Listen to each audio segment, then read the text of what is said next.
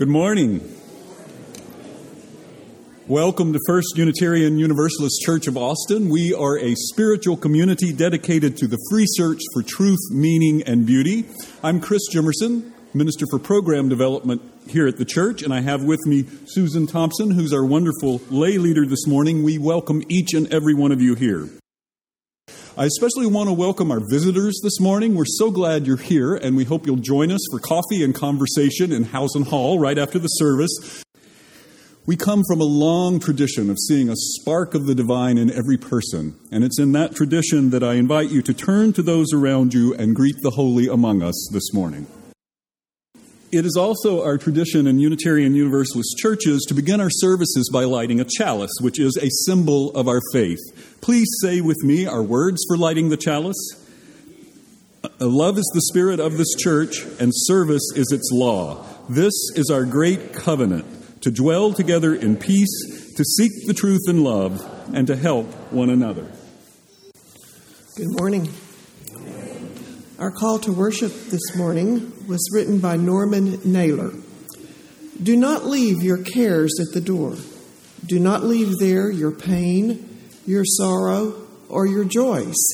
Bring them with you into this place of acceptance and forgiveness. Place them on the common altar of life and offer them to the possibility of your worship. Come then and offer yourself to potential transformation by the creative process that flows through you and all life. Unitarian Universalism doesn't have a common creed. We don't have a set of beliefs that we all have to agree to. So sometimes people ask us, well, if you don't have the same beliefs, well, then what holds you together? Well, I think a lot holds us together. At this church, one of the things that holds us together and guides our decision making is our mission statement. It's our common purpose, and we say it together every Sunday. Together, we nourish souls, transform lives, and do justice to build the beloved community. Our reading is entitled For a New Beginning, and it's by John O'Donohue. In out-of-the-way places of the heart, where your thoughts never think to wander, this beginning has been quietly forming, waiting until you were ready to emerge. For a long time it has watched your desire, feeling the emptiness grow inside you, noticing how you willed yourself on, still unable to leave what you had outgrown. It watched you play with the seduction of safety and the gray promises that sameness whispered, heard the waves of turmoil rise and relent, wondered, would you always live like this? Then the delight, when your courage kindled and out you stepped onto new ground, your eyes young again with energy and dream, a path of plenitude opening before you. Though your destination is not clear, you can trust the promise of this opening. Unfurl yourself into the grace of beginning that is one with your life's desire. Awaken your spirit to adventure. Hold nothing back. Learn to find ease in risk. Soon you will be home in a new rhythm, for your soul senses the world that awaits you. I invite you now into a time of meditative breathing, time where we breathe together, and breathing together, feeling one another's loving presence, we follow our breath to a deeper place inside, a place of greater wisdom, greater creativity, more possibility, that spark of the divine within each of us. And breathing together, we enter into a time of sacred silence together, remembering that human sounds and the sounds of small children are a part of the sacred silence in this congregation. Breathing in, breathing out, let us enter into that time of sacred silence together.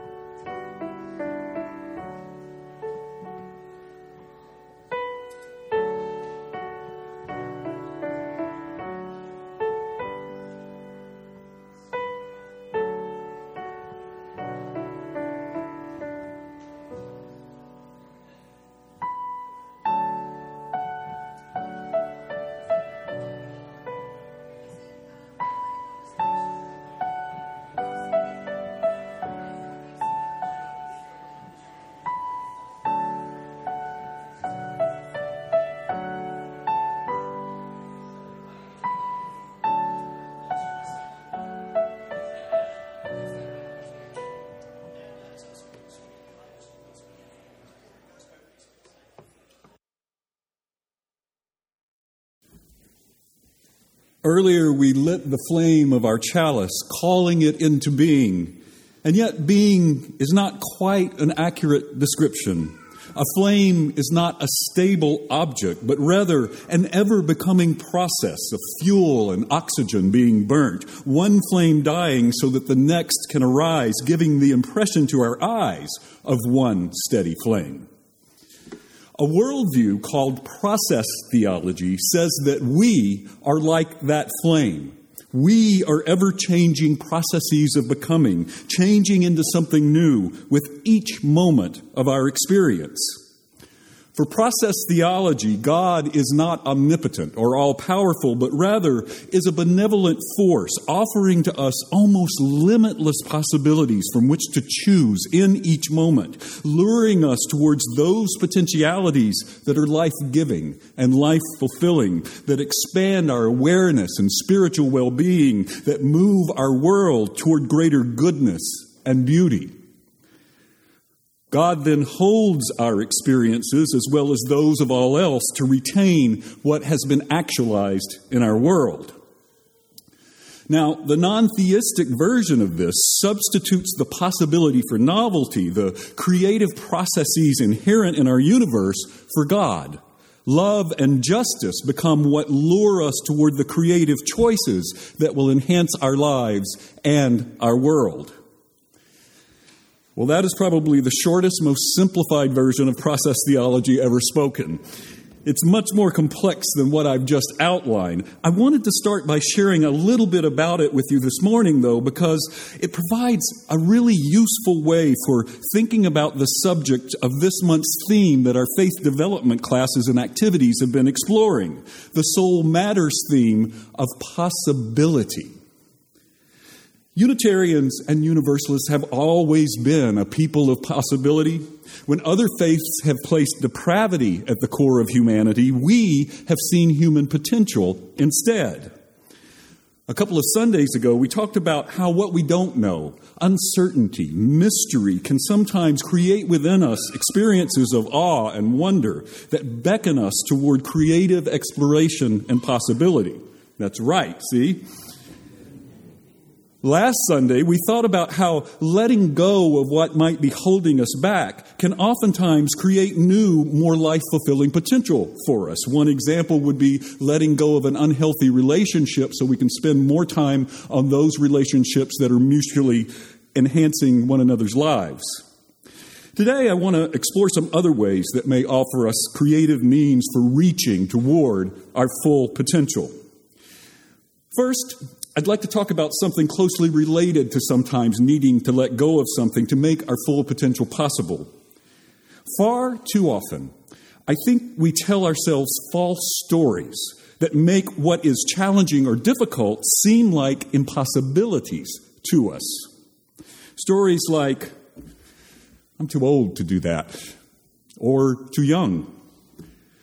We tell ourselves, I have to be perfect. We ask ourselves, what would other people think if I did that? It's too risky.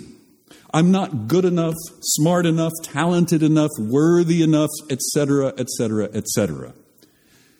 We think to ourselves, if I do this, they won't love me anymore. And there are so many more false stories we tell ourselves. I think that fear of rejection, fear of losing our sense of belonging is involved in a lot of these stories. Fear of rejection is one of the big ways we stifle our own creative potential. But how do we rewrite these false narratives? Jia Jiang is an entrepreneur who, in his early 30s, realized that a childhood incident had caused him to develop a really high level of anxiety around being rejected. He ran from any possible chance of rejection, which was hurting him both in his personal life and his entrepreneurship because he was afraid to take risks. So he decided that for 100 days, every day he would do something that was likely to get him rejected. He wanted to see what he could learn from that and whether it could help him work through that fear of rejection. So, for instance, one day he went up to a complete stranger and asked to borrow $100. Another time he went to a burger joint, had his lunch, and then walked back up to the counter and asked for a burger refill. He asked a Starbucks manager to let him be greeter all day like they do at Walmart stores. On yet another day, he knocked on the door of a stranger's house holding a flower and asked if he could plant it in their backyard. Well, needless to say, he got rejected a few times, but he also began to notice that if he stayed engaged, if he didn't immediately flee when someone told him no, that creative possibilities began to open up for him. So, for instance, he readily admitted to that Starbucks manager that his request to be a greeter was a little weird. And the manager replied with, well, okay, just don't do anything too weird, and let him do it. The person at the first house he asked about planting a flower in their backyard told him no, but he was more confident by then, so he asked the guy why. And the guy said, well, I have this dog that would just dig it right back up. But that lady across the street, she loves flowers. So across the street he went, knocked on the door, and the flower is now growing in her backyard. So in a way, what he did was to desensitize himself to rejection and even learn to embrace it as a gift. I want to let you hear his own conclusions from this experiment. And in that picture, which you can see, I quoted Martin Luther King Jr. Why? Because in my research, I found the people who really changed the world, who changed the way we live and the way we think, are the people who were met with initial and often violent rejections. People like Martin Luther King Jr., like Mahatma Gandhi, Nelson Mandela, or even Jesus Christ. These people did not let rejection define them. They let their own reaction after rejection define themselves. And they embrace rejection. And we don't have to be those people to learn about rejection. And in my case, rejection was my curse, was my boogeyman. It has bothered me my whole life because I was running away from it. Then I started embracing it. I turned that into the biggest gift in my life. I started teaching people how to turn rejections into opportunities. I used my blog, I used my talk, I used the book I just published, and I'm even building technology to help people overcome their fear of rejection. When you get rejected in life, when you are facing the next obstacle or next failure, consider the possibilities. Don't run. If you just embrace them, they might become your gifts as well. Thank you. I think his story also reveals a couple of other ways that we are called to creative possibilities. First, we have greater possibilities when we educate ourselves, when we open ourselves to having our consciousness raised. And second, we reach our greatest potential, I believe, only in relationship with other people. Now, we can educate ourselves by formal means, but also by putting ourselves in situations from which we can learn, like he did. One of the ways in which we are learning together here at the church is how we can better recognize and dismantle a culture of white supremacy and other systems of oppression within ourselves, within our church community, and beyond our walls, as one of our new end statements or goals related to our mission puts it. To that end, a subset of our Change team, this is a group that's working on anti-racism and multiculturalism here at the church, has put together an exercise for us this morning. I'm putting a question up on the screen, and you have this on a handout that you were given on your way in, and it's related to the language of anti-oppression, diversity, equity, and inclusion. What I'd like you to do is take just a moment to decide how you would answer that question, and then I'm going to invite you to pair up with someone nearby you.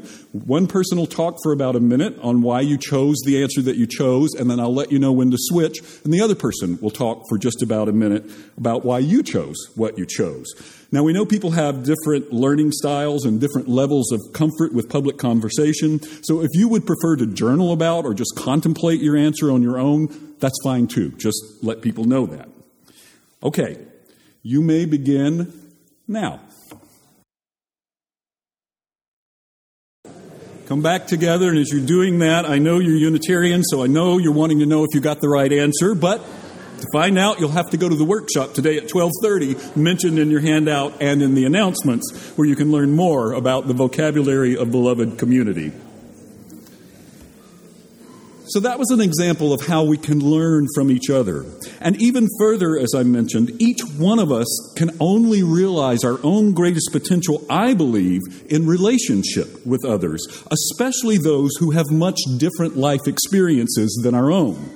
We grow the most when we learn to not only encounter, but value difference and alternative perspectives. This is just one of the many ways that our silos rooted in racism, bigotry, and ideology harm all of us. And especially when it comes to movement building, we absolutely must have relationships and community. We must have solidarity to maximize the social possibilities for which we yearn. I love the way poet Marge Percy expresses the possibility to be found in building movements in her poem, The Low Road. She writes, "What can they do to you? Whatever they want.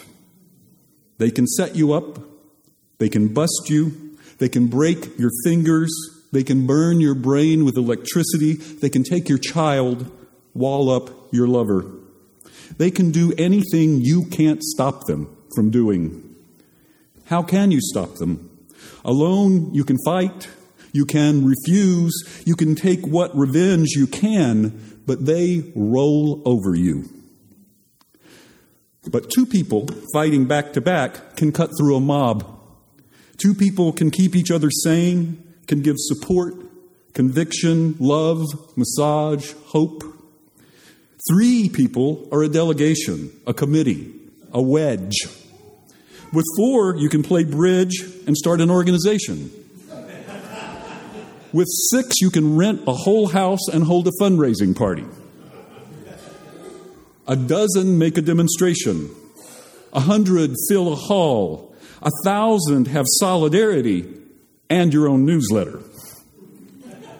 10,000 power and your own paper. 100,000 your own media. 10 million your own country. It goes on, one at a time. It starts when you care to act. It starts when you do it again after they said no. It starts when you say we and know who you mean. And each day, you mean at least one more. Here's another take on how movements start. Ladies and gentlemen, at TED we talk a lot about leadership and how to make a movement. So let's watch a movement happen, start to finish, in under 3 minutes and dissect some lessons from it. First, of course you know, a leader needs the guts to stand out and be ridiculed. But what he's doing is so easy to follow. So here's his first follower with a crucial role. He's going to show everyone else how to follow. Now notice that the leader embraces him as an equal. So now it's not about the leader anymore, it's about them, plural. Now there he is calling to his friends. Now if you notice that the first follower is actually an underestimated form of leadership in itself. It takes guts to stand out like that. The first follower is what transforms a lone nut into a leader.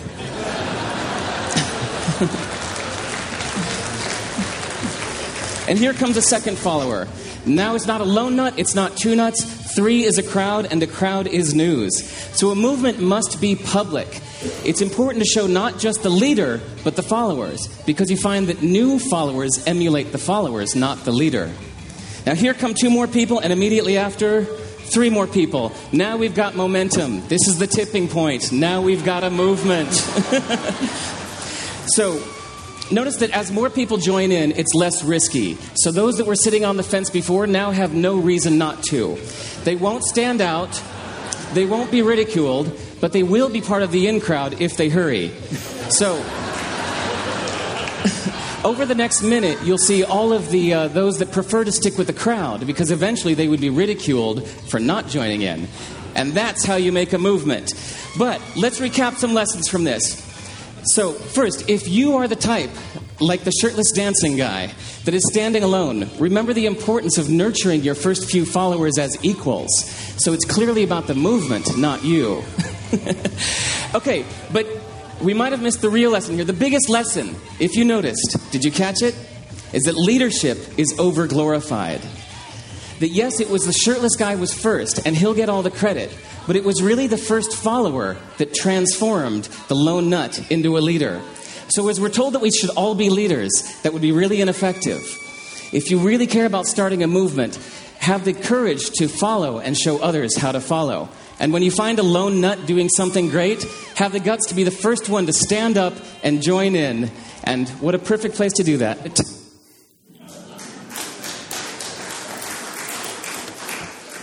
I think that advice about learning to follow might be a great source of possibility, especially for those of us who are managerial class, white, and used to having authority. I want to wrap up by returning to the process theology with which I began. What if God is calling you toward those potentialities that are life-giving and life-fulfilling? What if God is answering your desire to reach for your full potential with a resounding yes? Or if you prefer, what if the possibility for novelty, the creative processes inherent in our universe, what if love and justice are luring you toward possibilities that expand your awareness and spiritual well-being and move our world toward greater goodness and beauty? What if the universe is saying yes to the world about which we dream? How will we answer? Please say with me our words for extinguishing our chalice. We extinguish this flame, but not the light of truth, the warmth of community, or the fire of commitment. These we hold in our hearts until we are together again. For our benediction, I want to share with you a poem that I found to be a blessing. It's called God Says Yes to Me by Kaylin Haught. I asked God if it was okay to be melodramatic, and she said yes. I asked her if it was okay to be short, and she said, it sure is. I asked her if I could wear nail polish or not wear nail polish, and she said, honey, she calls me that sometimes, she said, you can do exactly what you want to. Thanks, God, I said. And is it even okay if I don't paragraph my letters? Sweet cakes, God said. Who knows where she picked that up? What I'm telling you is yes. Yes. Yes. Go in peace. This is a production of the First Unitarian Universalist Church of Austin. For more information, go to our website at austinuu.org.